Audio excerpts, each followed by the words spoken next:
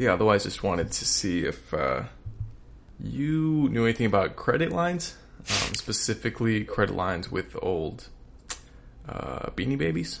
Oh, so you want credit on Beanie Babies? Right, as collateral. Yeah. Oh shit, we're live! Bear with the fans theme, go!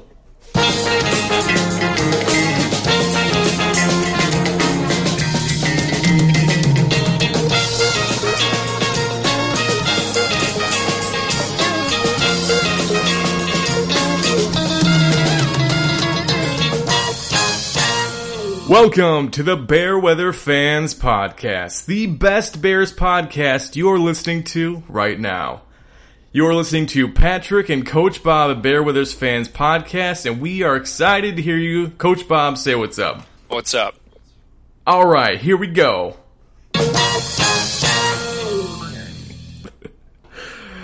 So this is the first regular season podcast after week one is in the books. Man, it's been actually kind of a crazy season. It's, obviously a 17-game season this year, so it's already a little bit odd.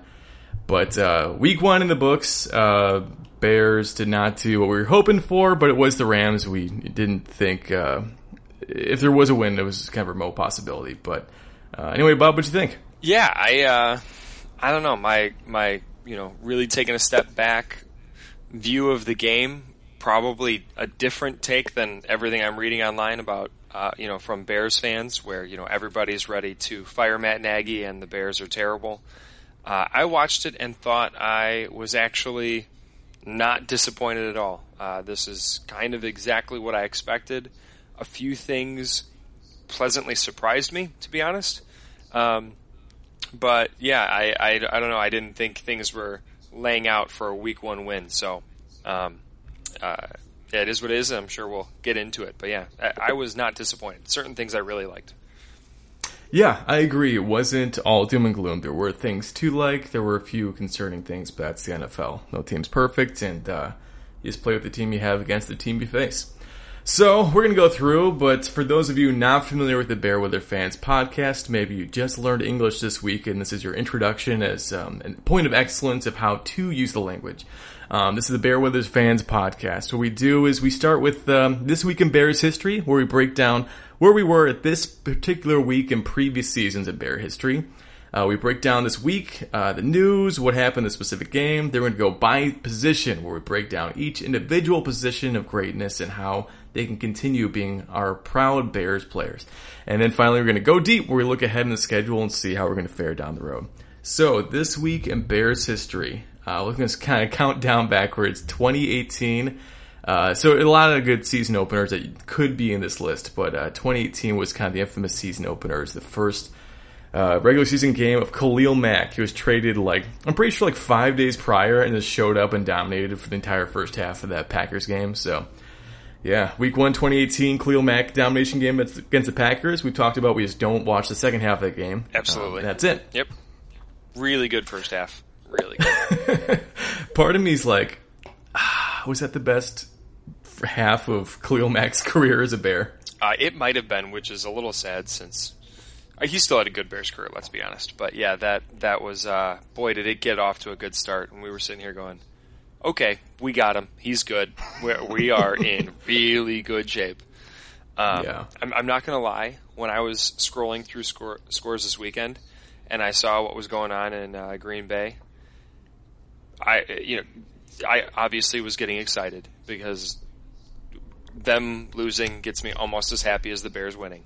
But when I saw the score in the third quarter, all I could think about was that 2018 Game 1. And I was like, yeah, it's not over yet.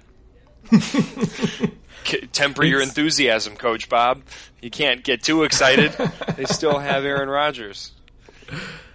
It's flabbergasting because, and honestly, I don't watch a lot of non-Bears games, and for some reason, Aaron Rodgers has this personal vendetta against the Bears for, I guess they're rivals, but it seems completely no reason behind it, but he's never played a bad game against the Bears, ever. The worst one he played was that Thanksgiving they won, and it was still a very good game. Yeah. I don't know. Oh, he definitely brings his A game for the Bears, which sucks. Yeah. And then, like you said, this week one game was So watching Aaron Rodgers play that badly feels like you're having a stroke. Like something feels wrong. Like your eyes, what you're seeing doesn't match up with what your brain is trying to interpret. Right, because like I remember an MVP season last season, and it almost looked like a television host was playing quarterback. Right, it might have been Alex Trebek. Yeah, it could have been. Yeah, that would make sense actually if he's like, my reps this offseason were still with Jeopardy. So yeah. Yeah, fun fact, Justin Fields had more fantasy points than Aaron Rodgers this week. That is incredible. I will say one of my buddies at work said, he had Aaron Rodgers in 2 leagues, and I think he scored 1 point or 1 point something points, or just some atrocious score. And and he goes, in one of the leagues, I only lost by 3 points, so shame on my opponent because. But yeah, it was crazy. That's shame on him for using Aaron Rodgers in any capacity. Agreed. So. He is a Bears fan. It is shame. Yeah, it's disgusting. So 2017 this week in Bears history was Glennon's first game as a Bear, and it was. He completed 26 of 40 passes for 213 yards and 1 touchdown for an 86 rating, which is very meh. But is also better than Andy Dalton's rating. Yeah, it's funny you say very meh, and I feel like that might be the best game a Bears quarterback's ever had in the history of the team. 60% completion, 200 yards and 1 touchdown. Boy, that sounds like a good game to me. Right? Just like, God, it was so funny seeing so many Bears fans this week. I don't even want to, spoiler, we're going to get to it, but seeing how many people are like, yeah, Dalton played a good game. Like, he threw 1 pick, like he just dinked and dunked in the middle of the field when it didn't matter, when it got the red zone. He threw a back-breaking interception, and our standard is so low. And it is. We've really been treated to some impressive quarterback play. So it was 2017. The last time a quarterback started his first game for the Bears, besides Glennon, as of note, is 2009 when Jay Cutler played his first game as a Bear.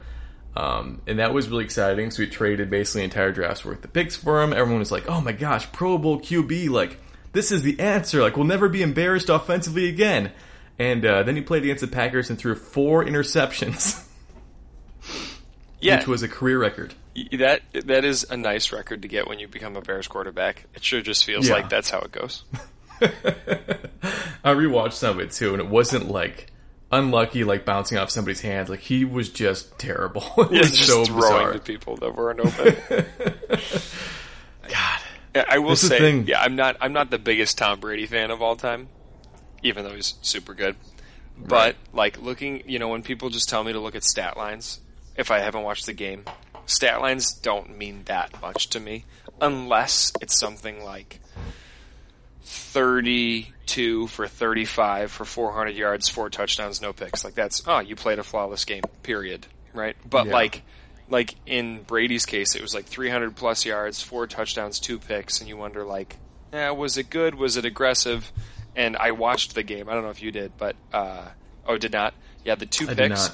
Pick number 1 is a check down to his running back, hits him in both hands, who Leonard Fournette decides to throw it straight up in the air to a safety or something and pick off. And it's like, there wasn't even a defender near him. It was like, you and I make that catch 9 out of 10 times. And that's me selling us short. And then his second pick was a Hail Mary at the end of the half that was actually straight to Rob Gronkowski. It just was also in coverage and got tipped and picked. And it's like, his 2 picks were like 0% his fault. So it should, like, if that stat line didn't have 2 picks on it, you're looking at it going, man, he's the week 1 player of the week. And people that don't watch it look at it and go, there's a couple blemishes on that game, and they are absolutely not on him. So that's I'm a firm believer that Hail Mary, any kind of Hail Marys just shouldn't count against QB at all. Like, absolutely, you're basically a punter at that point. I mean, honestly, like, I'm gonna go as far as to even say, if it is recorded as a drop also, because that's a stat that's kept, if it's a recorded drop that's intercepted on the drop, like, I don't know how that's an interception either. Like, Yeah. I get if like you're in coverage and it's not a drop, like it's an interception. You know, like if it's tight coverage and it's tipped and picked, that's not a drop. This is like it hit you in two hands, no defender, and somehow it got picked. Like, but I agree with you. Like, there'd be easy ways to say like this is statistically like cannot be the quarterback's fault. Yeah, that's why. I mean, we could go on this kind of tangent forever, but that's part of what makes the NFL so like mysterious in some ways and inscrutable and like so late to have an analytics revolution. Is like if you're in basketball, you have so many games and it's so controlled. Like, all right, how many 3-pointers this guy have, and you can like measure those, and those are like very quantifiable results. Whereas with the QB stats, it's like, well, the receiver's also running, and they might run the wrong route, they might drop it, or like the coverage might be different. Like it's like it'd be like trying to do analysis of basketball if the hoop was being carried by somebody else running a route, and you only had 16 games. And they could like, fall. Yeah, right. Like there's so much noise and so little sample size. It's so crazy. Like anything can happen, basically. Mm-hmm. That's why sometimes it really does come down to the eye test. Like if you watch enough football, not like somebody that's never watched, but if you're somebody that watches football and you like, I'll say, and we're not experts, but you and I have watched more football than most people. You watch Justin Fields play, you watch Andy Dalton play. I don't need to have been at practice to know who's the better quarterback. And right. I don't think at this point even the coaches think Dalton's the better quarterback. And we can get into that later, but like it's the eye test in addition to the data points. Yeah, I 100% agree. And like you can, if you're really good at controlling data, this is such a tangent, but if you're really good at controlling data, you can like really do the deep analysis of like, all right, I'm going to control for drops, I'm going to control for the wrong routes, for whatever, forced interceptions that weren't his fault, but still like, yeah, at a certain point it comes down to the eye test. Like, all right, can you hit a guy to throw him open at all levels of the field, and can he maximize his protection and evade pressure when it comes down to? And that's like, I don't know. Yeah, I agree. Eye test is more for NFL than any other sport. Mm-hmm. So that was the old 2009 Cutler's first game. There's a few other ones of notes, but I think that's pretty much the big one. Yeah, so those are the last QB first starts of memories. Glennon's, which was mediocre, and Cutler's, which was somehow worse than Mike Glennon's first start as a Bear. So figure that one out. Yeah, very impressive. Yeah, well, that was this week in Bears history. Let's go on to this week's news.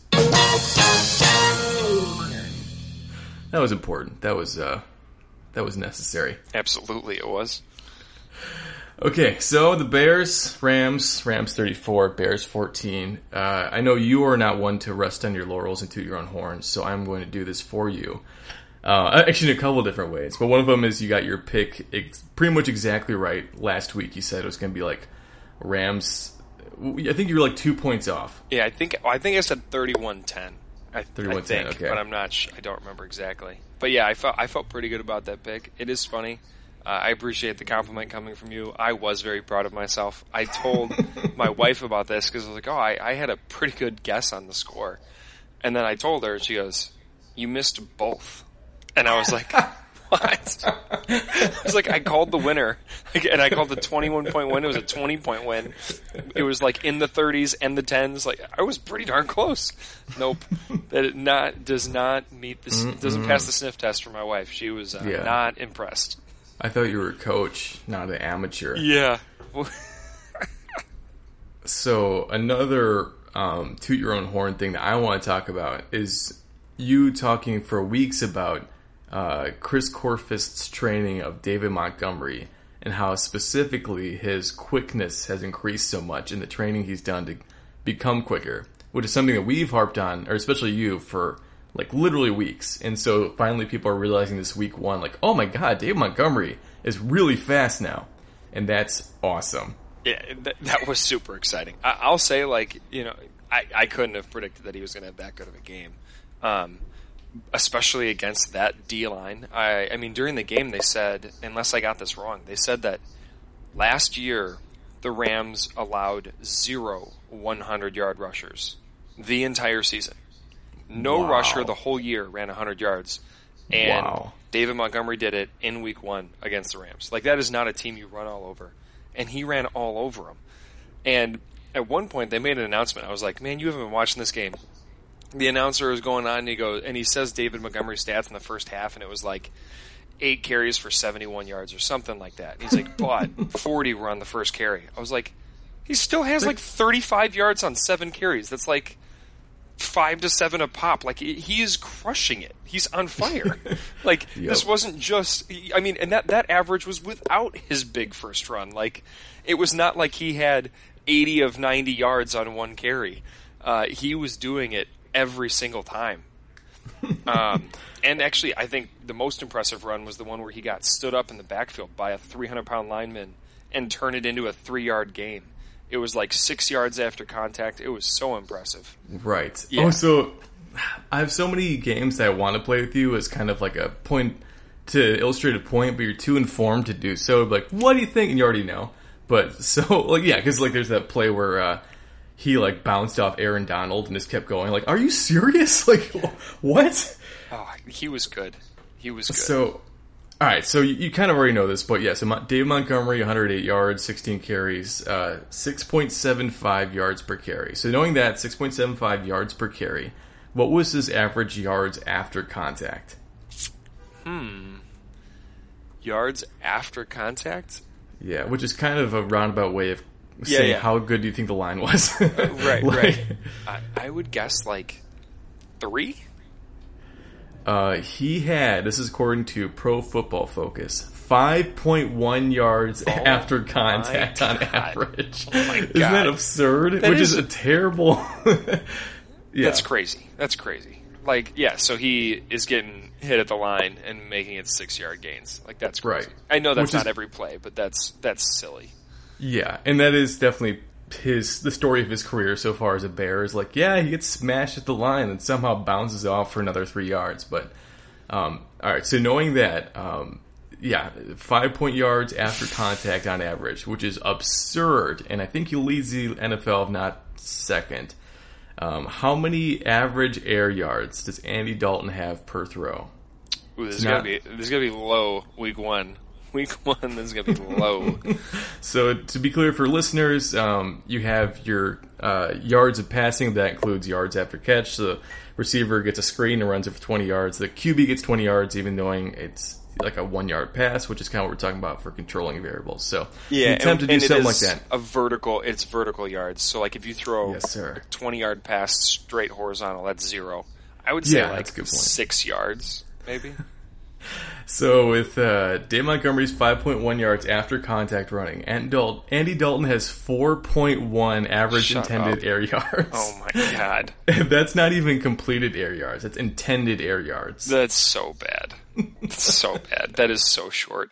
Okay, so to that point, like, and I'm not trying to sit here and be a Dalton defender. Just a second ago, I did say that I thought Fields is the better quarterback. But I will say I read a bunch this week after watching the game and all the haters on the team and how poorly they played and all this stuff. Like I said, this is a big one. I thought the running game was spectacular, and if that can stay even remotely that good, we can be a good football team. And I actually think Justin Fields makes the running game way more dynamic. So if that switch happens, now David Montgomery is not getting linemen closing down on him because they have to respect Fields breaking the pocket and stuff. And now Montgomery's getting better games, which is crazy to think about. I mean, like, he could be a 2,000-yard rusher if that happened. But seriously.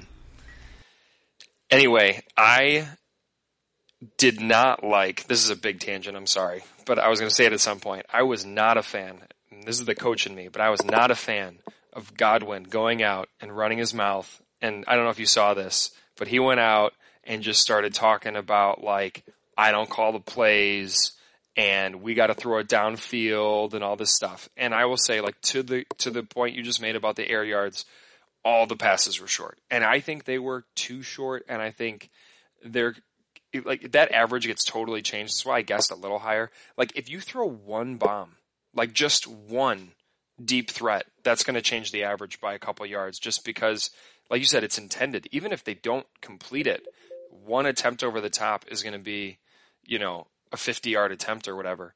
But I was not happy about, and I think he's new to the team, and you're running the mouth after one game, like, oh, that's not a good look. Keep it in the locker room. But I will say I understand the game plan of the short passing game. The ball had to come out fast. We were terrified of our O-line's ability to protect anybody. And if you took deep, long drops, you were going to get sacked. That defense's front is too good. Our O-line, I thought, was pretty good, but it was pretty good because we were having 2-second-long pass attempts. So they had to hold up for about 2 seconds. But I mean, for anyone that watched the game, we also went to our third string left tackle. we lost our 39-year-old. Who saw that coming? I think you did. I think you said, "Oh wait, he's older than my great grandfather. No way he can play left tackle in the NFL." And then, father time. Yes, and then our 5th round pick, rookie left tackle, he got hurt. So we're going deeper than a rookie 5th round pick to play left tackle with Aaron Donald on the line. Like, I don't know how I feel about this. So I get, like, I feel like their hands were tied. You have to throw short. And as a result, like, some of these things happened. But yeah, not a fan of Godwin running his mouth about not getting the long ball. Yeah, we just didn't have the ability to hold the ball in the pocket and then toss it downfield. So, yeah, anyway, sorry. Didn't mean to go on that huge tangent. Just, that was one of my huge thoughts from the stuff I've seen post-game. Yeah. No, I totally agree. There are 2 big points to make there. One is about the scheme of the Rams defense and how to scheme against it. And the other is about the players' reaction this week. And I want to go back to the players' reaction, but first I do want to talk about the Rams defensive scheme because I think it's very interesting and pretty important. So the Rams defense, for those of you who don't know, in 2018 they had like the best offense in the league. They were crushing it. They scored like much more. There's a whole article on Athletic about like what was the one weakness to stop them, but they were scoring on average 21 points a game and usually way more. They're crushing teams, and the one team that stalemated them was the Bears defense with Vic Fangio at the time. And so there's an article here specifically on The Athletic called Sean McVay, Brandon Staley, and Their Clashing Football Evolutions That Could Shape the Direction of the NFL. And basically, Sean McVay was the person who kind of found out Vic Fangio of the Bears defensive coordinator was the one who kind of found out the Rams offense of how to stop them, which is like, okay, this is a team that specializes in explosive plays. So what we want to do is be kind of conservative and stop those explosive plays and force them to be really disciplined and throw short and run short over and over and over. And they kind of talk about how that involves a lot of cover 2, which for those of you who don't know is like 2 deep safeties, or sometimes even cover 6, which is so cover 2 is 2 deep safeties, 1 safety on each half of the field, dividing the field in 2. Or sometimes we'll do cover 6, we'll have like a half field safety on one side, and then the other half is divided into 2. So it's like part cover 4, part cover 2, so it's cover 6. Anyway, so I want to read a quote from this article talking about the evolution of Vic Fangio's defense. His assistant was Brandon Staley, who Sean McVay immediately hired after the season. He's like, I want this on my team. Bring him over. So they're talking about how this Fangio defense that became Staley's defense that became the Rams defense. Under these conditions, they're super limiting those big plays. They're keeping people back. They're forcing you to throw under coverage. Quarterback's highest probability throw becomes a check down or similar short pass. The Rams defense ranked number 7 in the NFL in pass attempts of 20-plus air yards last season, and were first in the league at stopping explosive passes when they did occur. The defense fully commits to all this, which means offensive coordinators have to accept short yardage runs in bulk. Small ball throws, and perhaps the defense can't get off the field, longer drives that open wider opportunities for error. Staley bets that an offense will mess up somehow when forced to stack up agonizing little pieces of yardage, instead of attaining a backbreaking explosive yards play. He bets that they won't be able to bear it, enough to where they overcommit and the defense can either take the ball away or force a stop. 10,000 paper cuts. So that's like the Fangio's defensive scheme, which became the Rams' defensive scheme. It's like limit all big plays, force you to be perfect over and over and over and grind it out. So when there's a lot of criticism on Nagy and Dalton for doing those like little throws, it's like, man, they were in like cover 2 or sometimes cover 6. They'd have like 3 or 4 safeties back there. It's like you shouldn't be attempting deep throws against that. But yeah, I mean, maybe now and then, but like it's hard to, and it's super hard to when you don't really have confidence in the line. And you've got to give them a little credit to say, like, we're trying to protect our biggest weakness, which is the O-line. And the way you do that is you play into their scheme a little, which is unfortunate, right? It is unfortunate that they were prepared to handle the Bears so well. I mean, they are also the number 1 defense of last year. Mm-hmm. Yeah, I totally agree. So, yeah, it's just a bad matchup, I think. Like, yeah, the defense is so good. It is scheming specifically to the Bears' weaknesses, where they have a good defensive line. The Bears' offensive line is at least questionable. One thing I wanted to run by you, and this is pretty exciting. So, the chance of scoring per play on a specific NFL down. So, any given down, the chance of scoring a touchdown on that play. How far towards the opponent's end zone do you think you have to go to get, let's see, let's go above, alright, so a chance of a turnover on a given play is 1.6%. So going towards an opponent's end zone, how far deep do you have to go to get a higher chance of scoring on that play than you would a turnover? So 1.6% chance of a turnover. Is this for any team or the Bears specifically? For any team. Because I would imagine the Bears have such limited explosive plays. You have to be on like the 5-yard line. Seriously. Right. So, and it's scoring a touchdown? Scoring a touchdown. Right. Man, I bet it is so far downfield. I bet it's like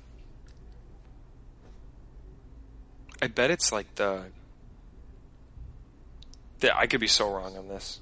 I would bet it's like the 15-yard line. Like, you need to be in the red zone. So, to be... Let's see, make sure I have my numbers right here. Yeah, it's pretty damn close. You're technically above 1.6% chance of scoring, which is a turnover rate. You have to be within like the 35. Okay, 35? Yeah. Yeah. Okay, I could see that. But... And then to actually have favorable odds of... like scoring, which is, there's like 4 downs, so greater than 20% chance. That's like within the 5. Oh, yeah, that's crazy. I guess that's sort of what I was kind of getting caught in. It is, 1.6% is pretty low. I should have gone a little further out. I was just thinking there's got to be so few plays that are actually that big time play when you're not that close to the end zone. Right. And so, kind of what I'm getting at, also, so when you're way out, basically your own end zone, your chance of scoring is like nothing. It's like 1%. So another test, I guess I've already kind of told away, but you don't really see increasing chances of scoring on a given play until you're within the opponent's 35. That's what I figured from what you said. Just because, like, an 80-yard bomb or 60-yard bomb, that's just the play got past to everybody. Yeah. Like, there's no difference there. That's why I went all the way to the 15, because I was thinking even at the 35, and I can kind of see where that is now, but like I was thinking even there, you still kind of have to get over the top. Yeah, and which is crazy to me. So basically, the entire time you're marching, say you get the ball at your own 15, you're marching, 5 yards a clip, whatever. You have a greater chance of turning it over than having a score, like for 40, 50 yards. Like you start at your own 10, 15. Like you don't even begin to have greater chance of scoring than a turnover until within the 35. You don't have like legitimately good odds until within the 20 or 15. It's like you are basically in this weird zone where you are, even though it seems like you're making successful movements, like, hey, we're marching down the field, like you have a better chance of something bad happening than something good happening, basically, if that makes sense. It totally does. And I'll say, like, again, because we've talked about the Bears lowering our standards, one of the things that I found encouraging, even though the Rams, let this happen, we'll say, or, encouraged the Bears to do it, I was encouraged that they were able to march the middle of the field. Even though that's not where the money's made, in my opinion, that eye test, that part of like, oh, we can do some things, and maybe to your point, like the Rams were just too good at like eventually causing the mistake or eventually clamping down when, the field got smaller, all that stuff. That's all fine. I was just glad I could see them move the field. Like, I swear, I remember way too many games to count where it's like, oh, that's our 6th 3-and-out. And like all we do is like underpay our punter because he's the most used player on the team. Like, I mean, that's ridiculous. Like, even though I don't know how I feel about the 4th down decisions and stuff that were on the 40, like, I don't hate those calls personally. They didn't work out, but like, I was just glad we got to that point where we're even having the discussion, do we go for it on 4th down here, where I feel like so many times we get to 4th down and we're on our own 25 and we're like, ooh, they're going to start with pretty good field position. Yeah. Like, and that's with the punt. Right. This is at least giving us a chance to go score. Yeah. I mean, yeah, I don't know. Like I said, there was a decent number of bright spots, and I will say, like, watching the game, it was more competitive than a 20-point game because it stretched to 20 points late. Like, it was a 1-score game in the 3rd quarter. Like, that was a competitive game for a long time, and a few of those 4th downs didn't work out when we were potentially in like very close to scoring position. So, yeah, I don't know. I was not totally deflated with the Week 1 loss. No, I was actually more upset even 2019. The last 2 openers where it's like, okay, Mitch hasn't improved at all. Like, the offense is still a mess. Like, the offense wasn't a mess. It just had, like, a lukewarm quarterback and, like, iffy play calling. But but it's so easy to look past the lukewarm quarterback because we all know what's sitting on the bench. Exactly. Which is like, put him in. So, yeah, with that in mind, I want to transition a little bit to the other point that we brought up, which is people's reaction to Nagy's play calling, which we've kind of addressed. Like, you're playing into your defense's hands, and there's an old saying like, oh, you took what the defense gave them, which I kind of hate because it's like, no, you should be attacking the defense, but I understand, like, you have to kind of scheme around, like, I think you brought up in a previous episode how, like, the worst thing you can do is just show up with a plan in mind, just do the plan no matter what. It's like, you do have to adapt and run with the defense, based on what you see with the defense, be it options, whatever.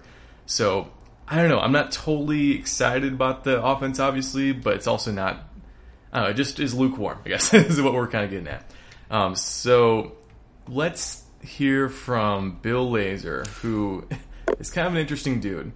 And they're asking him basically about Justin Fields. So his first question is, based on what he did Week 1, is Justin Fields ready for a full series? I saw this. You did? Oh, great. I did. I'm sorry. No, this is fantastic. So do you think he can be handled as a full series? Let's do this.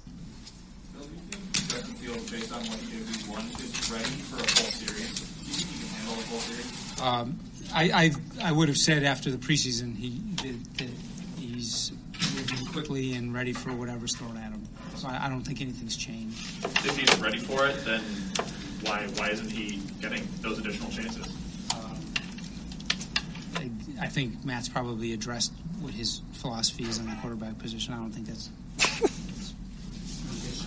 That's so fantastic. So I'm going to pause it here. There's I have it at 30-second mark. There's 12 more seconds of him just trying not to laugh and failing. So we're just going to have him laughing for a little bit here. me to answer that. There you go. Smile here. He's just laughing. Okay, I was laughing just more at He's laughing again. With Dalton. How is he kind of... So, anyway, 12 seconds of laughter. Yeah.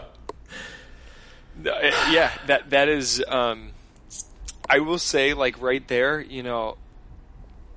I have a lot of thoughts on Bill Lazor. One, I do think he should be calling the plays. I think unless you're like an offensive genius guru, it's tough to be head coach and call the plays. Mm-hmm. It's honestly like just doing too many jobs. A few coaches can do it, but like I genuinely believe that Matt Nagy is a good coach of the people. I think he can rah-rah troops and he can lead, which is super important. I think that Bill Lazor called plays last year, and for the short time he did it, I thought we looked better. And I think that the offensive coordinator should call the plays on offense. I think the defensive coordinator should be communicating the defensive plays, and I think Nagy should oversee the whole thing.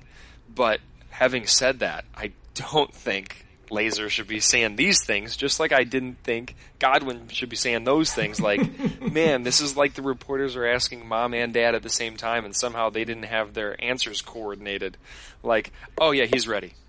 Oh, if he's he didn't see that. It felt like he didn't see that follow-up question of like, if he's ready, why isn't he playing? Like that was some secret question that the reporter had this stealthy move. Like, no, obviously he asked you that to see why is he not playing. Everybody wants him playing, and he was like, oh, that's Nagy's decision. Like, man, there's no way that's what you guys came up with to answer to that question. But yeah, it was hilarious to see it. Fun for us. Yeah, this is what makes me worried, because your point, the Bears offense under Matt Nagy as a play caller has been bad basically his entire career. There's a few weeks in 2018, his first season as play caller, where they were middle of the pack, and then they were bottom 5 or bottom 10 the rest of the time. The one exception being, if you go by expected points above average, which is from Pro Football Focus's analytics, when Bill Lazor took over play calling, it went from on average negative 10 EPA to almost 20. So it jumped up out of nowhere when Bill Lazor took over, and then as soon as Matt Nagy took over, went back down. So there's a very clear progress that needs to be made, and so the saving grace is the people really rely on him or rally around him. He's a man of the people. So then when you see quotes like that where Bill Lazor's kind of showing contempt for Matt Nagy, that's what makes me worry. Oh no, that was your one thing. What is happening? I agree. Like I said, I think he should be calling the plays. I think that's an obvious switch. It must just be a confidence thing, or I don't know. But yeah, it disappointing to see that discontent right there. But yeah, I will say one of the first knocks I had on Matt Nagy was 3 minutes into the game. They called a timeout, and it was very clearly because he couldn't get the play call in. And it's dude, that's unacceptable. And they're like, what are they doing calling a timeout 3 minutes in the game? It's well, obviously it's because Matt Nagy's sitting there staring at the sheet, can't make up his mind, and he burns the timeout 3 minutes into 30 minutes of a half. That's ridiculous. It's so, yeah. I mean, they are routinely so late to bring a play. They're so late to line up continuously. And even last year, it became a big hubbub when Nick Foles was oh yeah, sometimes I know when Nagy calls in a play, it took him so long to get it that we won't be able to line up and execute in time. And that was a huge hubbub, and then it's still happening. It's what can we do to make this work, Yeah. Well, you can let Bill Lazor call the plays. Right. Oh my god, yeah. So, and Lazor's funny. I think he's got some Vic Fangio in him where he's just a really not flowery guy, but every interview I see of him, presser, makes me think he is very wryly distancing himself from Matt Nagy. He's so so he doesn't get fired at the same time. Right? It's it's a tightrope walk. Every question is either well, you have to talk to coach about that. It's it's so weird. I did get those vibes too, which I don't know how I feel about it because I don't love a ton of turnover mid-season. It could be great, and it hasn't been great with Nagy, but normally teams that are firing head coaches don't have prolifically successful seasons with interim head coaches and stuff. So, I don't know if I love the idea, but I also, I don't know. Yeah. Who knows? For posterity, so I agree that it wasn't terrible with Dalton, although, I don't know. I guess I don't know what I want because you can't just do with the defense. Anyway, I'm going back to before. So stat comparisons. So Mike Lennon was 26 for 40, 213 yards, 1 touchdown for his opener, which is an 86 rating.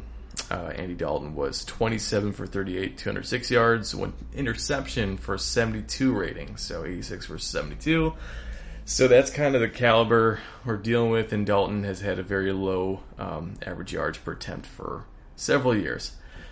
But I don't know. There is an eye test thing, and he doesn't look terrible.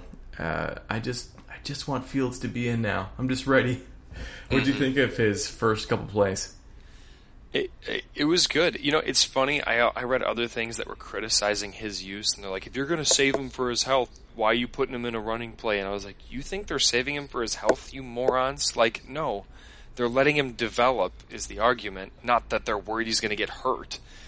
This is the regular season. This is the worst interpretation of what's happening of all time. No, I actually thought, I'll say I was pretty impressed that they, despite not starting him, found a way to get him NFL speed reps. Like, it made me feel like he's coming sooner than later, because it was like, oh, well, here's what the play is going to be. Even like we talk about like not really wanting to like predetermine plays, at least if he knows like, hey, this is the play you're going to go in for. When I'm ready to call it, you're going to run in and run it. Like, he can get his head around it. Not that he needs that time, but just like so he can be calm, see it, run it. Like, you can build in some success for him where he can process what he's going to do. And I think he can do all that, but I just think there is somewhere of like new play, and just like, getting ground down by like getting hit, new play, right? Like, especially playing that defense. So like, I was glad he had a chance to see NFL speed and get some reps. He also got to show off his legs and score a touchdown. I don't know what his passer rating was, but it had to be pretty darn good, going 2 for 2 and rushing touchdown.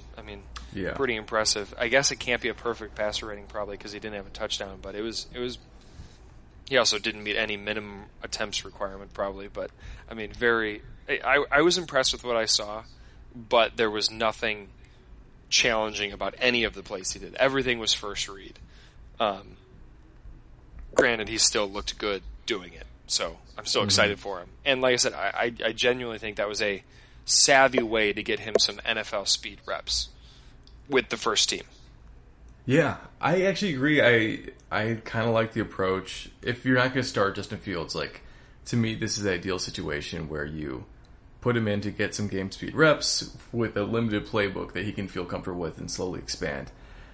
My biggest concern with Justin Fields to the Bears was like, oh my God, Matt Nagy has literally just shown us that he can't handle a QB using that rushing threat to incorporate into the playbook. Like, he almost never got Trubisky out on his legs, and he was a QB who desperately needed to use his legs to move the chains.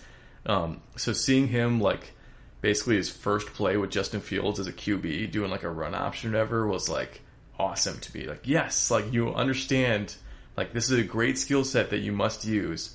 So that was really exciting. And obviously, scoring a touchdown is like, okay, like, this dude, I don't know, it's cool. He's such an exciting dude. I don't know how long he's going to be on the bench for, but just seeing him get some reps is awesome. Honestly, that indicated to me, and I remember I said I was predicting more like week 8. I did not think he was getting any snaps. Just that changed my mind a huge amount, because I feel like he's going to get more than 5 snaps this week. And I think his snaps are going to increase until he's the starter.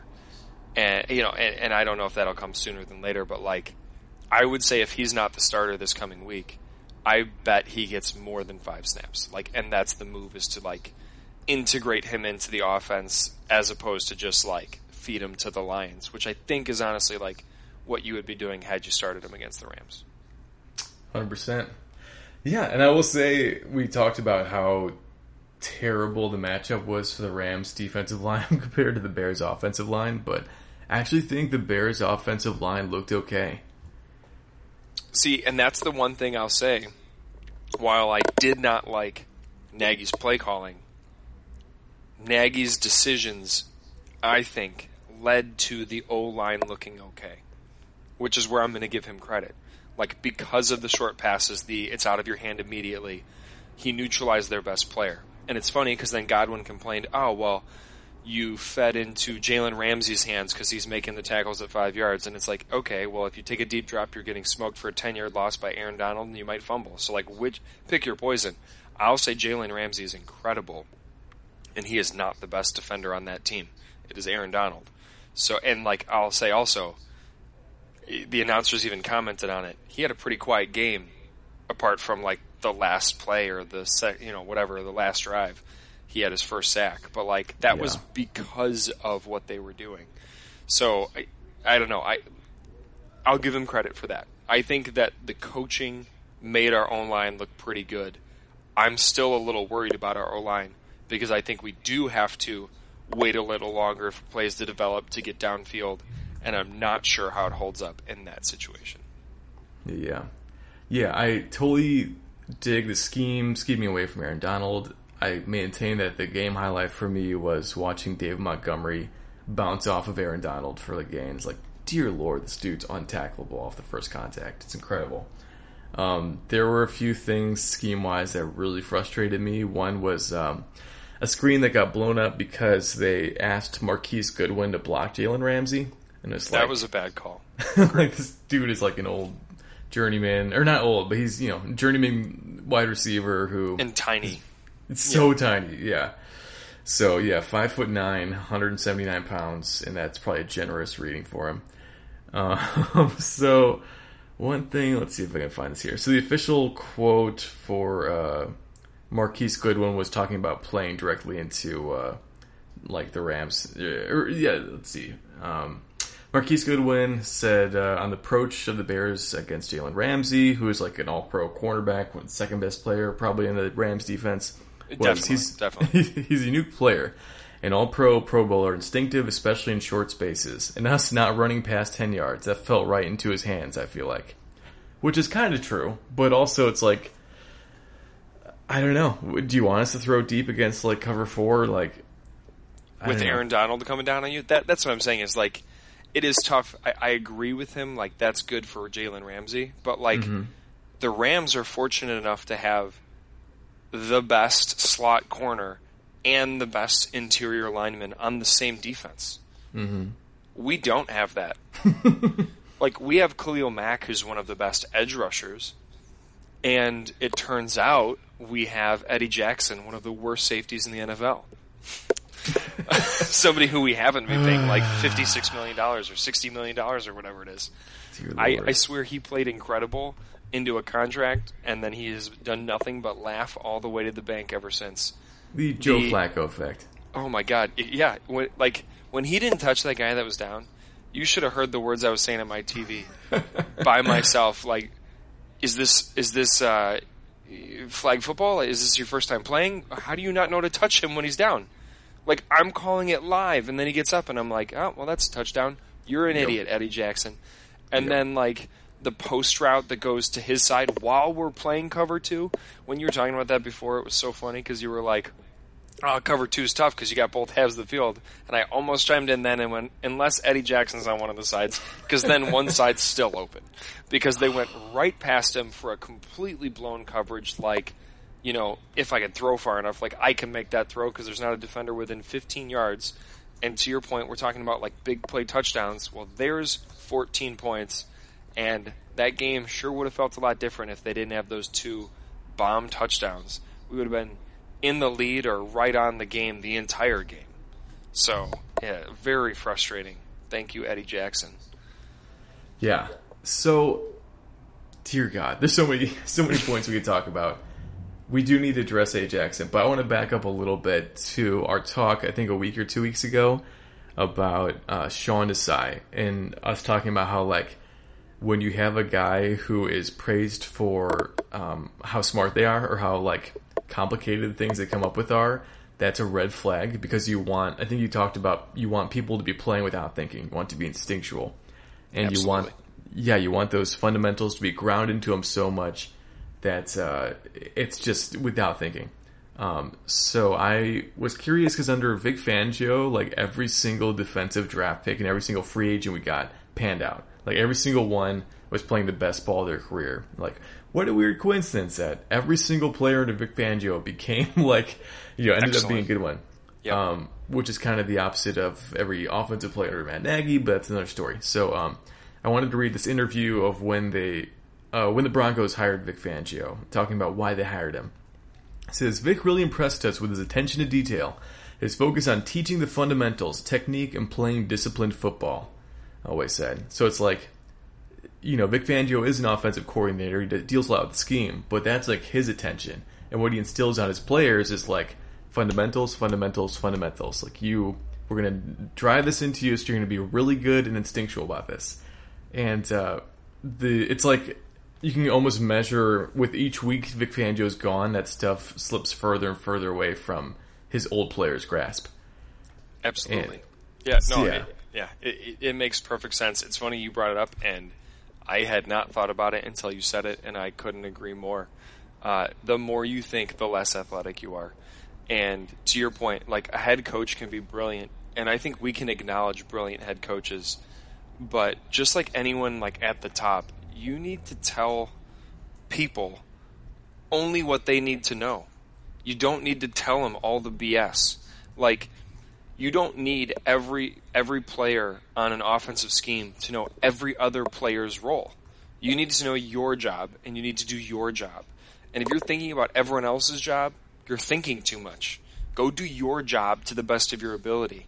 And yeah, I don't know what Eddie Jackson was thinking on that blown coverage. Like, I gotta believe that if you're a too high safety, somebody running to your half of the field wide open has to be the priority. Especially when they're passed off to you. And instead he's like trying to cut down some out route or something, and then like guy's more open than he's ever been in his entire life. But yeah, like that has to come down to overthinking, because he's athletic enough and capable enough to be in the right spot there. He's just not in the right spot. And yeah, I felt that way on kind of a lot of plays. And it's crazy how much it comes down to, like you just said, the fundamentals. If you can just do the fundamentals right, like know who you're responsible for blocking or tackling and go do that thing, that's all you really need to do. And if every piece does that, it works out really well. Yeah, I agree. One thing I thought was super interesting is reading about Kyle Shanahan's coaching in the offseason and training camp, how they're saying, like, yeah, he runs the offensive line through rushing drills, like, over and over, like an excessive amount. And that's part of why I think they have so many injuries. It's like it seems like the 49ers are always a little bit beat up, but they also have the best rushing game, like, every single season. And, like, they have a great scheme, but also it's like they, like, drive that stuff in, like, so you're not thinking. So on specifically that play you talked about earlier where Eddie Jackson's, like, didn't tackle guy. And so for those of you who don't remember, it was either cover 2 or maybe even cover 6 where, to me, looked like there was one safety kind of on the right side of the field, and Eddie was paired with another, I think, a cornerback on the left side, kind of dividing that half into quarters. And Eddie was supposed to bracket the receiver on the inside because he already had a guy on the outside. So you're supposed to kind of bracket him on that and then let the other guy cover the half field. And so Eddie, for some reason, didn't go inside of him. So this guy had a free post route, just like uninhibited, so the timing could be perfect for the QB. So you're already fucking up. And then the guy caught the ball, like, 50 yards downfield. And then Eddie also didn't touch him while he's down. I was like, dear Lord, this is so many breakdowns for a former all-pro safety who's being paid more money than God. It's crazy. He's being paid like an all-pro. Yeah, and by the way, that tackle he didn't make, was as difficult as touching somebody who's already laying on the ground. He didn't actually have to make a tackle. He literally just had to touch somebody while they were laying on the ground, and he ran right past them and went, like, I forgot I need to touch them when they're down. Oh, like, shoot. What are you doing?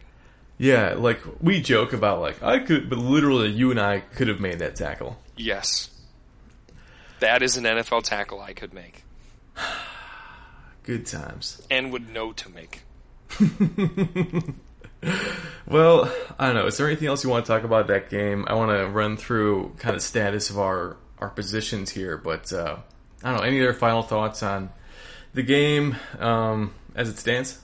Yeah, I actually had one other thing, and it's kind of funny because it's something that the Rams did, and I think we should have done, but it's curious to me. The Rams schemed to get away from Khalil Mack, just like we schemed to get away from Aaron Donald. Two incredible D-line talents for opposing teams here. But I was reading up on stuff, and it was basically an argument for Khalil Mack, and it just had a lot of good numbers in there. I was somebody that I'm always skeptical when a player as talented as Khalil Mack, who does pass my eye test and all that stuff, and he's done all the things to show me he's super good and super hardworking. Like, he doesn't just take plays off. So, like, how does he have a game like this last game where he's got like one tackle? And you're like, oh, he's just an average guy. And what this article said, you could take it for, I'm not going to quote it because I don't even remember where it was from, I apologize. But basically the guy was saying, I went back through the film and he only had 6 legitimate chances at a quarterback in the entire game.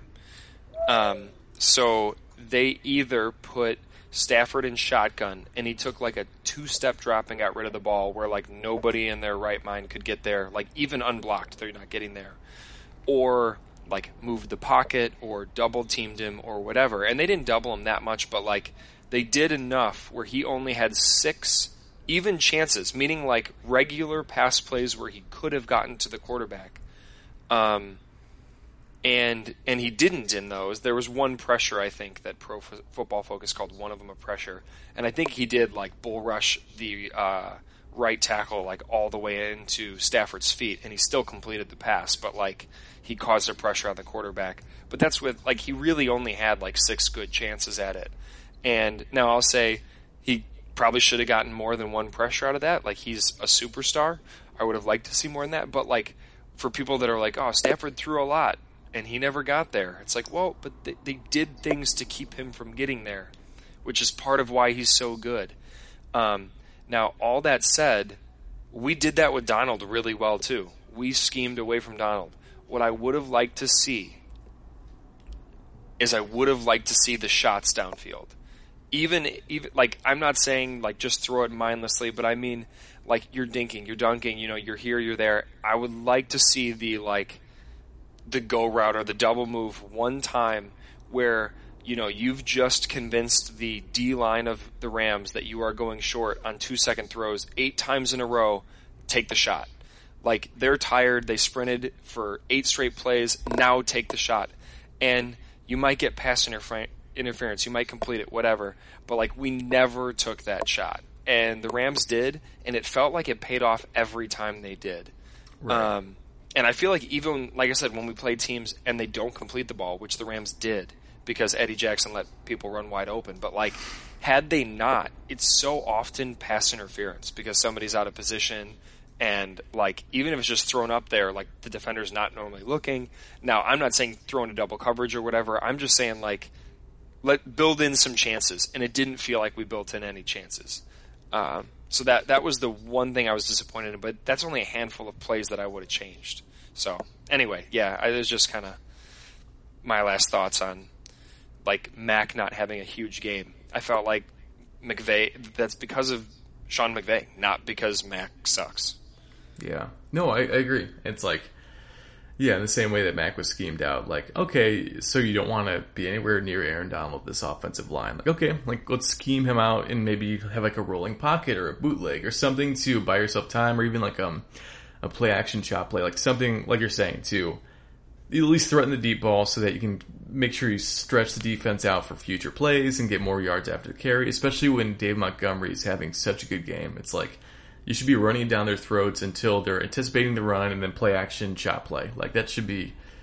Play action was actually the one that I was thinking we should have done. I didn't say it there, but yeah, that was what I was thinking mid-game, was like, we're running it so well. Really sell a play action, then take your shot downfield. There is no way that all those linemen are going to be, like, in their gaps and ready to sack the quarterback when we've handed it off that many times in a row, that successfully. That's your shot. That's how you build in the time, and you hide your O-lineman in the form of run blocking. Like, sell it, and then you get yourself the time to take the shot, and yeah, we never did it. And that was disappointing. Yeah. So, yeah, I'll say my 2 cents on the game we've already talked about was that David Montgomery's amazing. I'm so excited for him. He's incredible, man. So that was cool. I thought he had a hell of a game and will continue to this season. I was a little questioning offensive game plan. That's pretty much it, but whatever. There's a lot to like. It's a long season. All right, yeah. Let's move on to by position. All right, let's start with wide receivers. So obviously we had Allen Robinson running 5-yard curls for an entire hour. That was pretty fun. But no, I don't know. Marquise Goodwin was in there. I mean, it's hard to judge any of them because nobody was running more than like a 5-yard slant in there. Which, again, people have criticized the lack of a deep passing game and how there's only one pass past 15 yards. But I don't think that was fair because that pass past 15 yards was deflected. It was an interception because he hit a lineman. It was intended to be 8 yards. So just chill out, people. So no deep passes. No, yeah. So just take it easy. We were consistent. Yeah. At not throwing it deep. No, I thought the offensive line looked good though. Yeah, like we talked about Jason Peters. I think a leg of his fell off. Like that dude is so big and so old. Like the fact that he can support himself is incredible. He should not be expected to play a full game ever. No, he had a sweet block. They even commented on it. He saw a blitzer late. I don't know if you saw this play. Maybe you remember it. There was like a corner blitz, and he saw it late because he's 145 years old. Right. And he's just like looking to help, and then he sees this guy come in, and he just gives him a shot.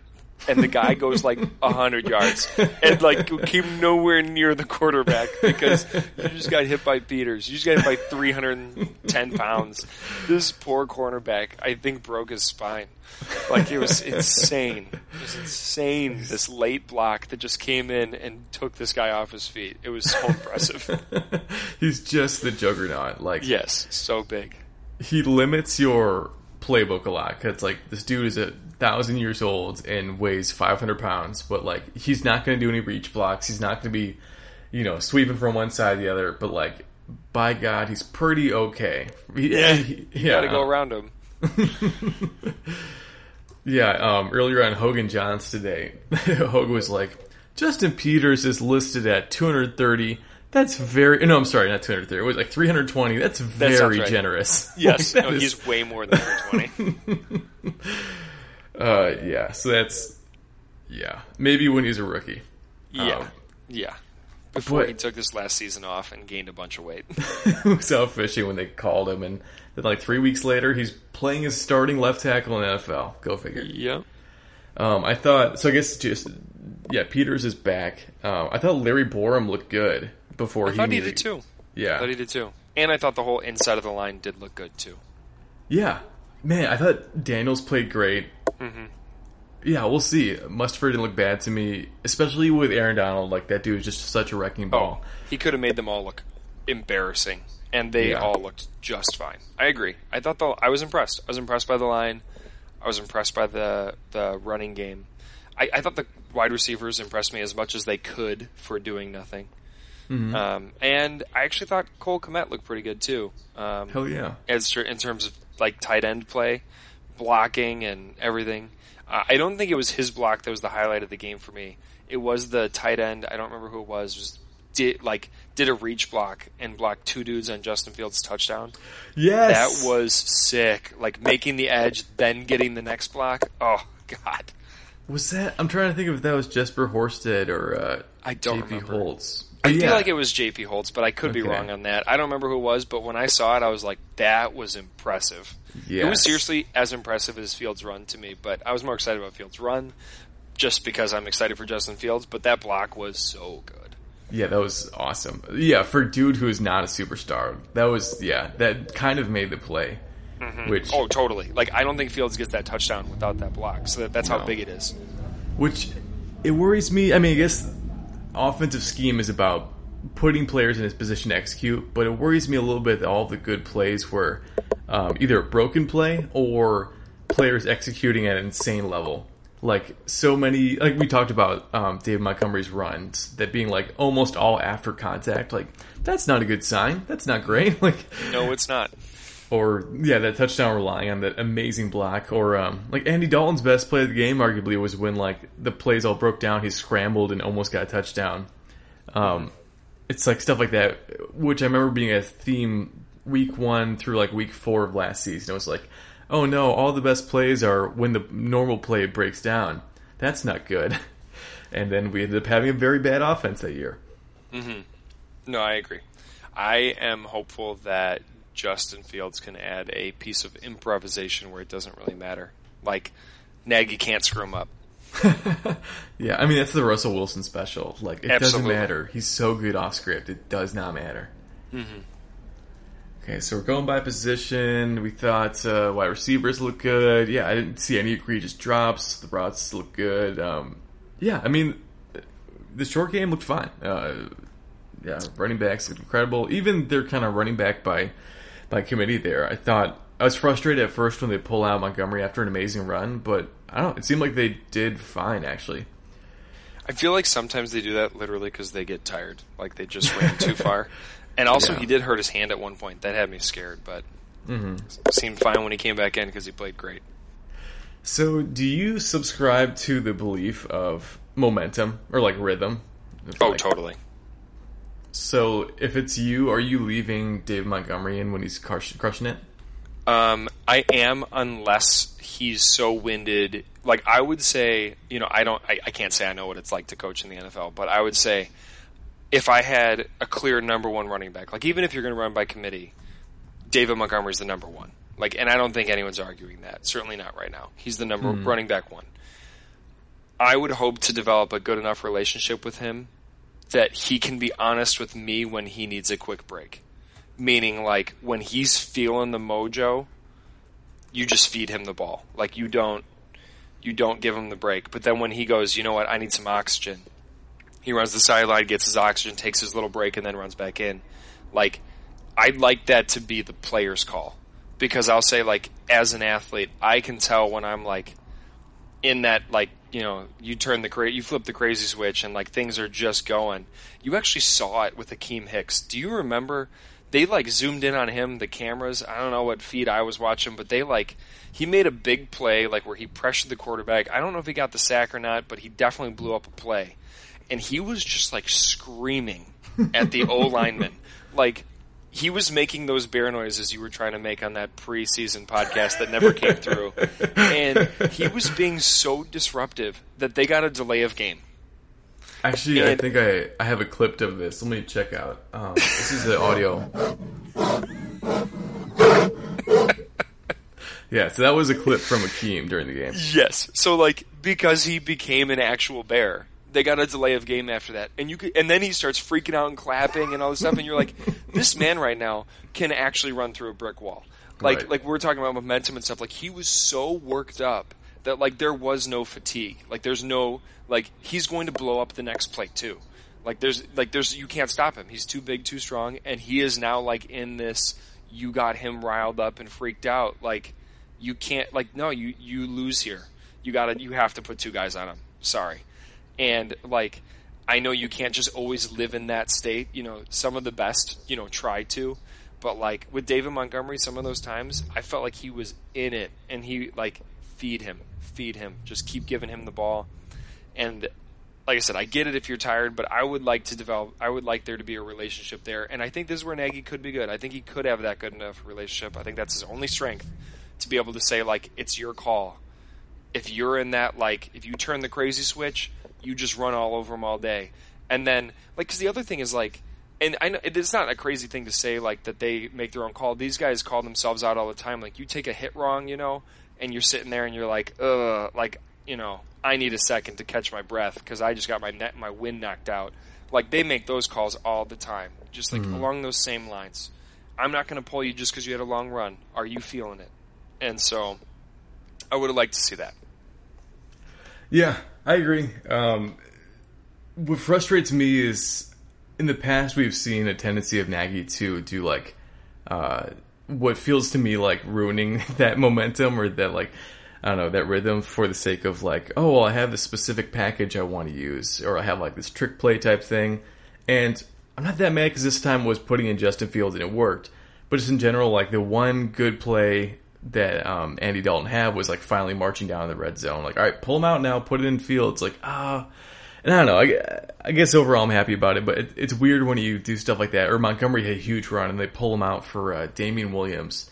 And they did that a few times where as soon as Montgomery would have a big run, and maybe, they're saving him for later in the season because it's a long season, and it's the first game of the year, so maybe he's just winded. But, like, I don't know, Damian Williams had 6 rushes for 15 yards. Like, he was not, I don't know. He looked okay, but he did not look good to me. Yeah, his crime against me as a football fan that did nothing to contribute to the game was that he. That's what we all are. It's fine. Yeah, this is what we're about. Yes, he was the number one culprit of the get the ball and go sideways. Right. Not even on all of his rushes, but he caught a few out of the backfield, and he caught a couple where I felt like he's 8 yards deep, go for it and get the first down, and he would get fancy, and he never gained yards after it. And I was like, dude, get downhill. I can't speak. Get downhill. Come on now.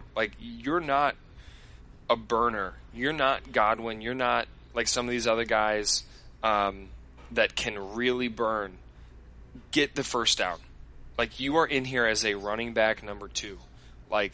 You do not get to just dance around and not get the first down. Right. And that's a somewhat understandable situation for a rookie, or it's a preseason or whatever. Damian Williams has been in the league for 9 years. Yeah. Getting downhill is not a novel concept. No. I didn't just come up with that one. Oh, go get yards when they're there. Oh, good idea. All right, Coach Bob, everybody. Yeah. No, yeah, that's, I agree. Yeah, lots of side to side, and he was stealing rushes from what was a career game from our boys. So it's just give him to Montgomery. Don't ruin this. He's crushing it. He's demoralizing the opponent. We can set up a shot play. Just do it, man. Stick with the players. And they did not overrun Montgomery. How many runs did you say he had? Let's see. Montgomery, he had 108 yards on 16 carries. 16 is nothing. Yeah. 16 is nothing for an NFL running back. Right. A running back, not that they should consistently have a diet of 30 carries a game, but they can hit 30. He had a half game as it is. He did not need those carries to go anywhere else. Remember, was it 2019 opener where Nagy called 50 passes for Trubisky against the Packers? What are you doing? So it's man, I know running isn't as sexy. There's not as many explosive plays, but it just works, especially against this defense, which is they're sacrificing. Yeah. So it's terrible against the run. Yep. Right. I don't know how much our players follow scheme and all that, but basically it's you have 11 players on each side of the ball. If you are typically you have 4 people in line with a few linebackers. Usually it's front 7, and then you have the remaining 4 in some kind of coverage. You call them secondary. So if you start putting people back, instead of 4 in coverage, we're going to have a nickel, which is 5 in coverage, or even 6. You're taking people away from who would be stopping the run game. So as soon as you see, what we say, cover 4, where there's 4 people back there, that's when you're all right, run it down their throats. Make them regret trying to stop the deep ball. And, so yeah. And then they have to adjust, or you run all the way into the end zone. Right. And when they adjust, that's when you can throw. Right. Yeah, no, I completely agree. They botched that. I am right there with you. I will say I thought the post-game press conference in 2019 was so funny when he was like, I guess we should have run more. We had 5 rushing plays, and they were all Mitchell Trubisky scrambling on pass plays. And he's literally I know we need to run more. I'm not an idiot. I'm really though, Nagy? Yeah, but you called 50 to 5. What? So, I'm going to tell you, Montgomery was 6.75 yards per carry. How many yards per attempt did Andy Dalton have?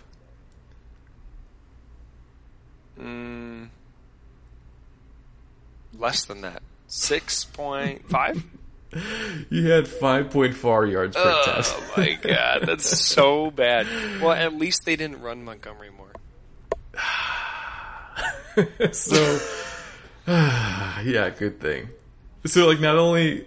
Man. So, yeah, 4.1 average intended air yards. And so you're averaging, 1 yard per... a yard after the carry. Oof. I don't know. It's ridiculous. I don't know. Yeah, so that's a bummer. Okay, we're going through position here. Montgomery's amazing. Let's talk about cornerbacks a little bit. So... I've been harping on him all offseason. Kendall Vildor, he's my guy. I thought he looked good, and he's going to be great. I thought Jalen Johnson looked okay. And then I think it was the first snap of the game. Stafford was throwing there, and this guy's running after the receiver, and my wife goes, "Who's that guy?" And I look over to that cornerback, and I'm like, I don't know. I don't know who that man is, who is a starting cornerback on the Bears right now. And it was Marquis Christian, and he was terrible. Yeah, no, I thought Valdor and Johnson were good as well, especially like as being question marks against a pretty talented offense. I was impressed with those two. Not Christian, but I was impressed with the other two. Yeah. And who knows, I think they're probably going to sign more people or maybe promote somebody from the practice squad, but that was disheartening to just one season away from having like Kyle Fuller on the roster to see Marquis Christian out there against Matt Stafford and the Rams being like, oh no, what is this? Well, we also talked about, like, if you're going to keep all those safeties on the roster, you, like, almost need one of those safeties to be the nickel back. And instead, they brought in Christian as the nickel back. And then it's like, well, if he's the fifth defensive back, what are we doing here? Like, right. we kept the wrong guys then. We don't need that many safeties. Unless they also know what we know, and that's that Eddie Jackson sucks, and he needs to get benched. I guess that's what it is. Yeah, man. I swear it's a combo. Again, like, everyone under Fangio got better, including Kyle Fuller. Like, I don't know if fans remember before he was Fangio. Trash year 1 and 2. He was terrible. Like, he sat out a year just because he didn't care about the game anymore. Yeah. He, like, had, like, a knee scope, like, right before season, and then people were like, hey, he was our first-round pick, like, a year ago. Like, is he going to play? And Fangio's like, we only bring people off injured reserve if they like want to come back. And Kyle hasn't shown that yet. Like, goddamn. And apparently, did you hear this whole story of like the first thing that turned Kyle Fuller's career around? No. So supposedly, this is a little bit like Bears lore, but supposedly he had just kind of like lost his love of the game, and it's understandable because his first year in the NFL was under Mark Trestman, who ruined a lot of people's love for the game. But so, Vic Fangio came over and basically took Kyle Fuller on a fishing trip. And that was where they started their bromance that became a very successful career for Kyle Fuller. And I would pay an entire year's salary to see footage of Vic Fangio, like a 65-year-old white man, and Kyle Fuller, like a 23-year-old like superstar athlete, just hanging out for the weekend fishing. I assume they like shared a tent. I don't know. I'm assuming Fangio just drank Fuller under the table. like, boy, you can't keep up when it comes to natty lights. I would love if it was just a cover story and this hit up the clubs 24/7. Yes. Like, I see there. I think Fuller takes him to town. So I don't know, but yeah. So Fuller was on his way to being a bust. Fangio revitalized his career. Eddie Jackson, 4th round pick to All-Pro safety, now looks back on his way to being somebody who was should fall to the 4th round. I don't know. It's a huge bummer. I hope he turns it around, but he was bad, like the worst game of his career by far. Yep. Let's play a fun little game here. So they cut Kyle Fuller to save $9 million. So, all-pro corner, cut him, save $9 million. How much money in total are they spending on the cornerback room right now? Cornerback? Yes, sir. God, I would guess not a lot, based on the names there. $3 million. I'm gonna go. If there's 4 of them, I'm gonna go $6 million this year. Oh damn! You're too good at this stuff. $5.3 million is what they're spending on the cornerback group. I'm gonna continue this though. So $5.3 million, very close. Basically, you got it. How much dead money from Kyle Fuller's contract are they eating this year? Oh, shut up! I didn't know that was part of it. That's amazing. Tell me it's like half of it. 4.5. $11 million. No, shut up. That's too much. So they are eating $11 million, and they saved $9. So they were going to pay him $20. They were going to pay him $20 million, which is a lot. Oh my God! So they're eating $11 million for a guy that's not on the team, who's an All-Pro, and instead they're paying $5.3. God, you know what? That's why we're not competitive. These are great decisions. Great decision. So they got rid of All-Pro corner to save $9 million. So apparently $9 million was very important to them. How much do you think Jimmy Graham's getting paid? No, I know. Jimmy Graham is so bad. Is he a $10 million contract? He's $10 million. God bless it. He's so bad. He's a red zone threat, and now, like, it's funny because they're like, oh, well, Cole Kmet's, like, the guy. Yeah, he's better than Jimmy Graham. And did you see Jimmy Graham celebrate his first down catch? Let me say that again. First down catch, not touchdown catch. First down catch. I will say it led to the Justin Fields touchdown. But, I mean, Jesus, you would have thought that he just won the Super Bowl and got Super Bowl MVP. And It was like, I think that was the only catch he had all day. Like, one catch, 12 yards. Well, boy, was he excited. You don't know the backstory, though. He was going to get a free year of membership from AARP if he got first down. So it's nothing That's dumb. What it was. Come on. He does need that because he only has $10 million coming his way this year. Yeah, I will tell you right now, it is not even a conversation if you said Jimmy Graham or Kyle Fuller. That is such a joke of a question. And isn't it funny that if we said Kyle Fuller, we have $1 million extra dollars to spend? And like, I don't want to take us too far off topic, but like an all-pro, like if you slice it up in any way of looking at it, like, all right, who's the better player? Kyle Fuller, without question. Like, all-pro, maybe still in the prime of his career, if not very close. Jimmy Graham should be in a nursing home somewhere. I think he's only not in one because of COVID, but yeah, then you go full. Right, you go by positional value. Like a starting cornerback is on the field every single snap. And like, I don't know if he's a Y or U tight end, but like Jimmy Graham is like basically only used in the red zone under certain personnel packages. Like, it's so limited to even get use out of him, and his use is not very much. Well, and now he's literally paid to be a big body that can catch because he can't move anymore. He can't get open. Right. So you need the quarterback to throw a really good pass that he even has a chance to catch because he's not creating any separation. Kmet's better in every way. No way. I think you put your money into Kmet, and then you either get a blocking tight end, another lineman, or try to find the next young tight end. But yeah, no way. I mean, Graham's on there apparently just to sell jerseys because he is not worth anywhere near that amount of money. Although I kind of feel that way about Quinn too, but that's okay. Yeah, that's fair. God, Quinn. Okay, all right, let's talk about the defensive line, actually. So, obviously, Akeem Hicks is incredible. We actually have a clip of him from after the game talking about his sack. Let's play that now. Yeah, I couldn't put it better myself, but... God, he's good.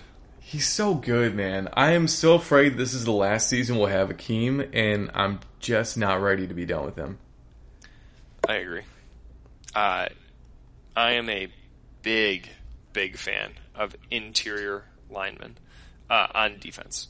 I think interior defensive linemen are where it's at, and outside offensive linemen are where it's at. So, for me, I look for a D tackle as opposed to a D end, and I look for an O tackle as opposed to guard as like the most impactful positions. Because if a quarterback can't step up, it's done. Like, I feel like you could have, like, we have Khalil Mack and Akeem Hicks, which is what's so nice about it.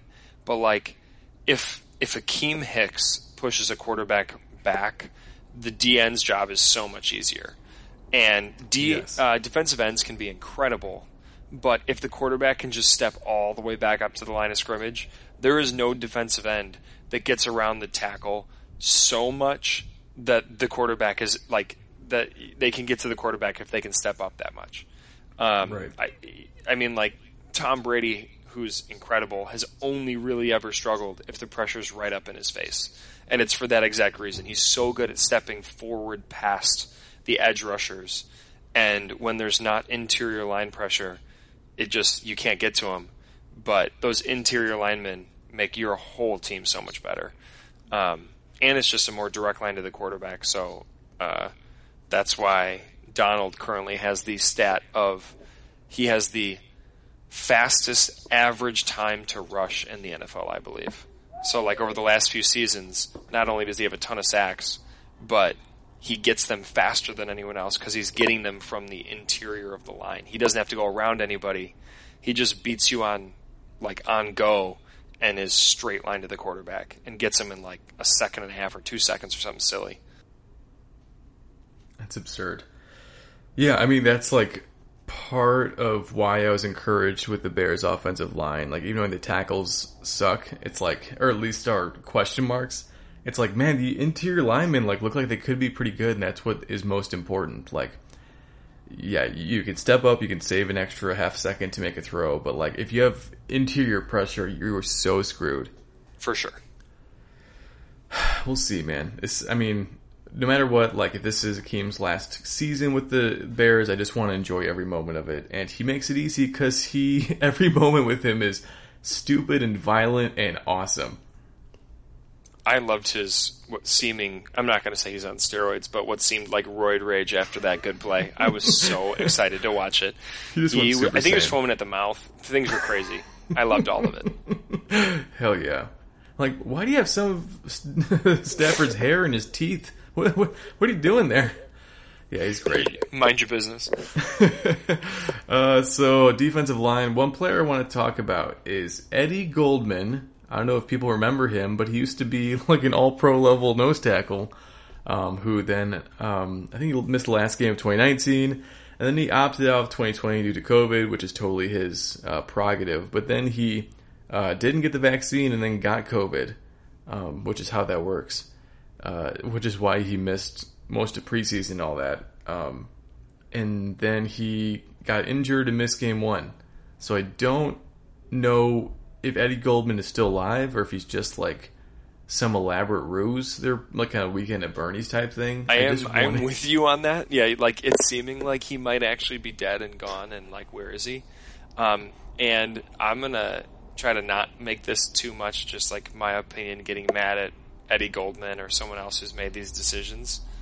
But when I hear you opt out of the 2020 season, I feel like that is your choice. And by making that choice, you're telling me one story. And that one story is, I am afraid of getting COVID, so I am not going to play for my health. When you compound that decision with not getting the vaccine, you are now an idiot. Like you can be on either side. Like I'm not on either side. Obviously, I'm on a side. I'm vaccinated, but you can't say I'm too afraid to play. I'm not going to get vaccinated. Those are opposite sides of the same of that argument. Like pick a side, Eddie. If you're going to not play, go get vaccinated. If you're going to be like I don't know. If you're going to be fearless, play in 2020. If you're going to be too good for the vaccine, play in 2020. Don't opt out of the contract unless he is just off the face of the earth. Right. I've maintained on this podcast I think Eddie Goldman is an alien. Yeah, you did. So, you said it. Here first. Yeah, so when that comes out, you know who to tag for credit on that. But, yeah, I agree. Those are inconsistent things at best, and dishonest things, possibly. But I don't know. He's a good player. I hope he's on the field one of these days. I hope the fact that they didn't put him on injured reserve is promising to me, but still, like, dude, you need to get on the field. It's been a minute. Part of my passion there is the COVID-19 vaccine, and part of my passion is because he is a really good defensive tackle.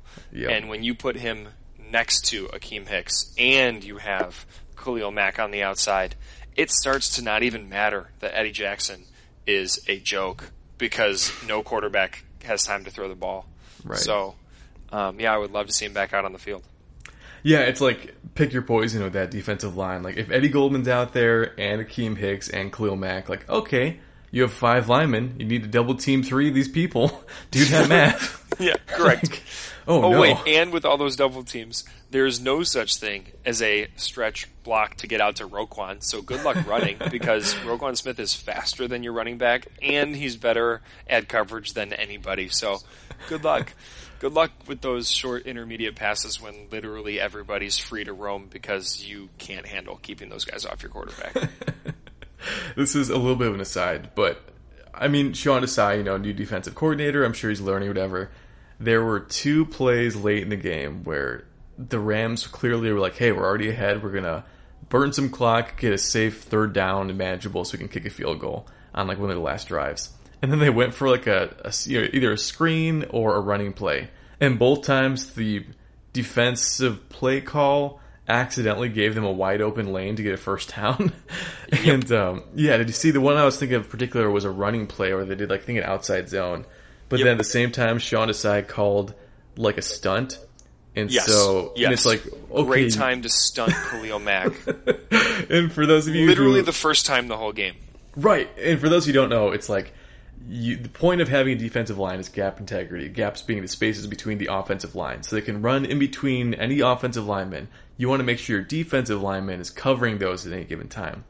Unless it's an obvious passing down where it's like, okay, I know they're not going to try and run, therefore I can make my linemen kind of like switch amongst each other and trick the offensive line. So you're giving up the chance to cover a run play for the sake of potentially scheming somebody open against the offensive line for pass rushing. But if it's late in the game and the opposing team is up by a lot, they are going to run the ball. So doing a stunt there makes so little sense to me. And especially on that 3rd down where they're obviously going for a field goal and a burn clock. It's so crazy. And it's like, of course they just like accidentally get like a 15-yard first down. Like, what the hell? I completely agree. You know what? That just made me think of too. This was my biggest beef with Nagy on the whole day, and it wasn't even benching Justin Fields. So this is just shame on Nagy, and there's no one else to point the finger at, and I forgot about it because none of the articles I read talked about it, so maybe it's here first because it pissed me off so much when it happened. What was he thinking when he accepted the penalty on 4th and 3 to push it to 13 and 3? They were on like the 30 or something, or maybe it was just inside that. And all I can say is where they were in field goal range. And we were down 13. So a field goal, which is worst case scenario, is still a 2-possession game. And it's 4th down if you decline the penalty. By accepting the penalty, they were still in field goal range. And not only did they not settle for that longer field goal, they got the first down and went and scored a touchdown. What are you doing? Like, not only did they now score a touchdown, so we're down 3 possessions with no time left, it burnt like 5 minutes off the clock. Like, it was literally, we're getting the ball back with like 7 minutes left, a 2-possession game at worst. And he accepts the penalty and ends the game. Like, oh my God, that was the worst call of all time. And I called it as a terrible call live. I wish I was commenting so that could be like in fact, but I was like, no, you do not accept this penalty. That is the wrong decision. What the hell are you doing? It's a field goal attempt, even if they get a incomplete pass on the next play. Oh my God, you can't possibly do that. And yeah, they get a first down, and then they, go like 10 more plays. We get to the point where we're burning timeouts and we're down 3 scores. And I'm like, this is not real. Like, I cannot believe this is what happened because we chose this. They would have brought out a field goal team. Right. I don't understand. Yeah, I think it was the low point for me as well, where it's like, giving them the free 3rd down, burning time for no reason. Like, in what possible universe does this ever make sense? In fact, you know what?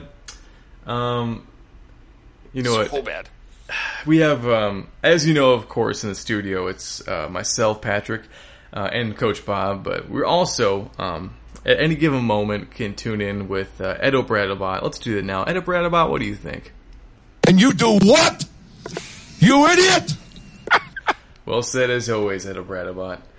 That is well said. Oh my God, I couldn't have said it better. Yeah. I actually might need to hear it one more time. Yeah. OB-Bot, what are you feeling? And you do what? You idiot! Well, that is exactly how I felt when that happened. I mean, I feel like it could use some more nuance. Ed O'Bradabot, do you want to capitalize on that a little bit? Or, Coach, you're really stupid, and you got some stupid offensive coordinators and some stupid quarterback coaches. It's right in front of you, folks. Oh, man, that's good elaboration. Thank you, really OB-Bot. Well, all right, going by position here, we've talked about the secondary, could you imagine a year ago, or even 2 years ago, being like, yeah, the bright spot on the secondary would be Kendall Vilder, and the worst part would be Eddie Jackson. Oh, no, I would have, yeah, I don't know. I will say, as hard as I've been on Eddie Jackson today, which I have been pretty relentless because he was utter dog shit, I was one of the first people in line to say, pay the man, he is so good, a couple years ago, when he was playing very well, and he was a huge piece of our number one defense. And now I'll say, hindsight is 20/20. He only looked good because Goldman, Akeem Hicks, and Khalil Mack decided that they were not going to give an opposing quarterback more than 1.5 seconds to toss a ball up into, in the middle of nowhere, and Eddie Jackson would have to do nothing but run under fly balls and catch them for 9 interceptions on the season or whatever it was. Yeah, I think, it was a little bit of an aberration, but I think he also was playing way better. He was. Yeah. Yeah, he's terrible now. He is bad. Yeah, hopefully this is the motivation he needs to rebound. It's a long season, maybe by game 4 he's back to his old form. And I will say, even last year, he had so many picks returned that were called back, where it's for penalties that had nothing to do with him, or one where it's he bodied a guy off for interception, they called it pass interference, so clearly wasn't stuff like that, where it's he still had flashes of being the guy, but I don't know. Okay, so that's secondary. Talked about the defensive line, offensive line, all of this stuff. Did you see anything of note from the linebackers? I thought Roquan played well. I thought he played well. I did get disappointed. He got smoked in coverage one time, but he was really at a disadvantage. I think it was a tight end came free. Maybe it was. I think it was a tight end came free, but untouched, and yeah, he just got beat over the top. But I thought Roquan played pretty well. He closed some gaps really fast. He had one tackle that I was super impressed with. It was on a 2-yard gain. He just closed so stinking fast, went right below the block, and just sure tackled the guy. And it was man, that's how you tackle. He had no chance. Yeah, so I was impressed by him overall. I thought he had one lapse, and that's not too bad for a middle linebacker that's involved in every play. Yeah, right. Yeah, I think, again, it's the new coordinator effect, where it's are people getting sloppier, or are they starting to regress? Because, that wasn't too bad, and I thought Alec Ogletree looked really bad, which makes me wonder, or not really bad, but he got burned a lot in coverage, which makes me wonder how bad Danny Trevathan looked that they put him on IR. Yes. So I don't know. Pro Football Focus gave Alec Ogletree a 29 overall rating, which was really bad. But I don't know. We'll see if he goes better, or if maybe Danny Trevathan comes back. Maybe he just needed some time to get into game shape, because I know that was an issue last season. But Roquan Smith had a 60 overall grading this past game, so 29 is pretty bad. Yeah. But we'll see. That's linebackers. I think we're pretty much done by position. I think it's probably time to go deep and look ahead. Anything else you want to say? Do you happen to have on tap the Pro Football Focus rating of Eddie Jackson? Was he trying to get his jersey number? Ooh, yeah, so Eddie Jackson. They gave him a 52 overall, and I think they're being way too generous. Yeah, it's 48 points too high, probably, but yeah. That's what I was going for. Yeah, you crushed it. Also, the New Jersey number really freaks me out. I'm not too. into it at all. No. Me neither. I'm actually with Tom Brady on that one again. Oh yeah, you saw that interview. Yes. All right. Well, I think that wraps it up for the position battle. Let's go deep. All right, we are looking ahead. So we're starting off the season 0-1. It's not the first time, and probably won't be the last time. But looking up, we have the Bears-Bengals, which I think looks to be a better matchup for the Bears. And that wasn't an embarrassing game by any means this past week, so that makes you feel better. What do you think? I completely agree. I think we are going to win week 2. Ooh. Yeah. So, and I called a loss week 1. So, I'm not just automatic Bears win here. I think that we are better than the Bengals. And that is even with the Bengals pulling out their week 1 win. Interesting. Okay. Yeah, so I know I just complained so much about how Andy Dalton dinked and dunked down the Rams' defense the whole game, but that's kind of Andy Dalton's strength is short to intermediate passing with anticipation. What worries me a little bit is, so the Bengals play usually a single high, maybe cover 2, and so your strength is kind of throwing deep and outside, and Andy Dalton is historically not a good deep passer for the past several years. His average yards per attempt is among the lowest in the NFL. He's a short passing guy. And so this, I think, is a little bit of a bad matchup for him specifically. And I wonder if we'll see more Justin Fields, because he's an awesome deep passer, historically great deep passer. He is, and we might. And I wouldn't mind, even if it was one of those predetermined deep shots, hey, we're going to really sell the run hard. And with all the movement of this guy's going this way, this jet sweep's coming across the other way. Oh, wait, Justin Fields still has the ball. Bomb. Where, it's not all clear on where the ball's at, and try to help that O-line protect him for long enough. I hear you. Yeah, so, because in some ways this past game, the offensive success almost felt like a placebo. It's they're giving up little passes, so it's oh yeah, we're getting them, but also there wasn't much points on the board. It came down to Dave Montgomery shaking off 5 tackles and Justin Fields being superhuman. So I feel it's going to not look as nice. There's going to be a little bit more frustration, but we'll wind up with more points. If that makes sense. I hear that. Yep. Well, that's also because the Bengals are just worse, too. They are worse. They have a good D-line, supposedly, but yes, they... So, stats-wise, I think it's going to be a good matchup on defense as well. The Bears have a very good defensive line, especially, God willing, if Eddie Goldman someday comes back. And the Bengals have a bottom-tier offensive line. They were, I think they were bottom 5 last year. Additionally, as far as our offense goes, the Bengals were a bottom 4 rushing yards allowed last year, and so far they're bottom 6. So it'll be a good game for Montgomery, and potentially a good game for our defensive line. So it seems like you're leaning towards Bears as well. I think so. Do you want to put some points on this?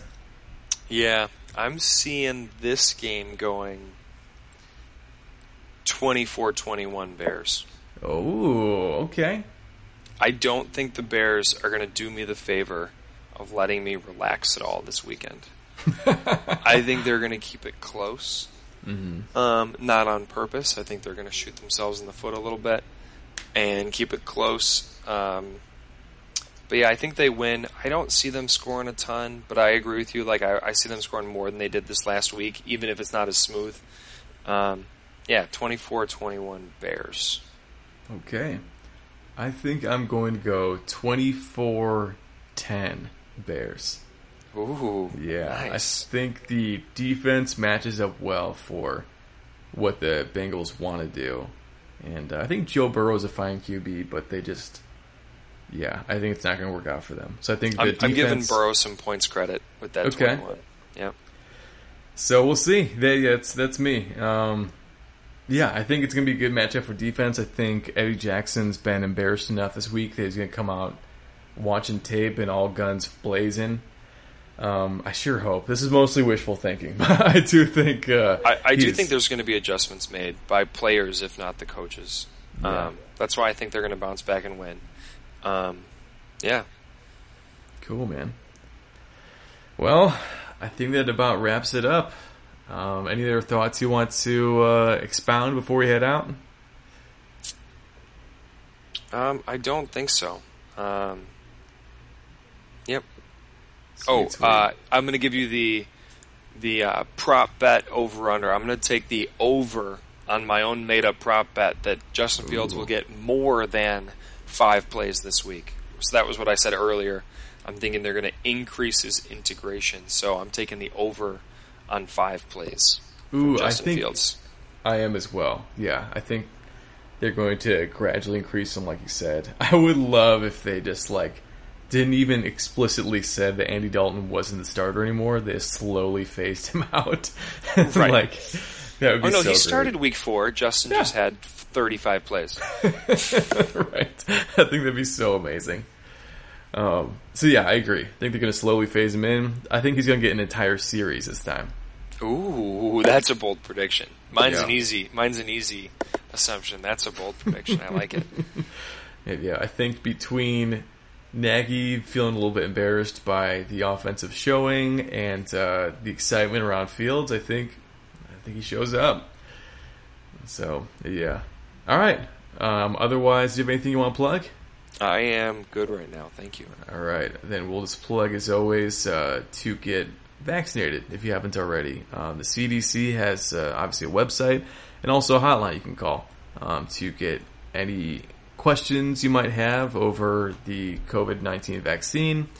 The number is 1-800-CDC-INFO, 1-800-CDC-INFO, and they are willing to talk to you any time of day about the COVID vaccine, and getting it may help yourself and definitely help the people around you. So, can't say enough, please get it. Otherwise, thanks for listening, and we will see you next week after a Bears victory. Let's go.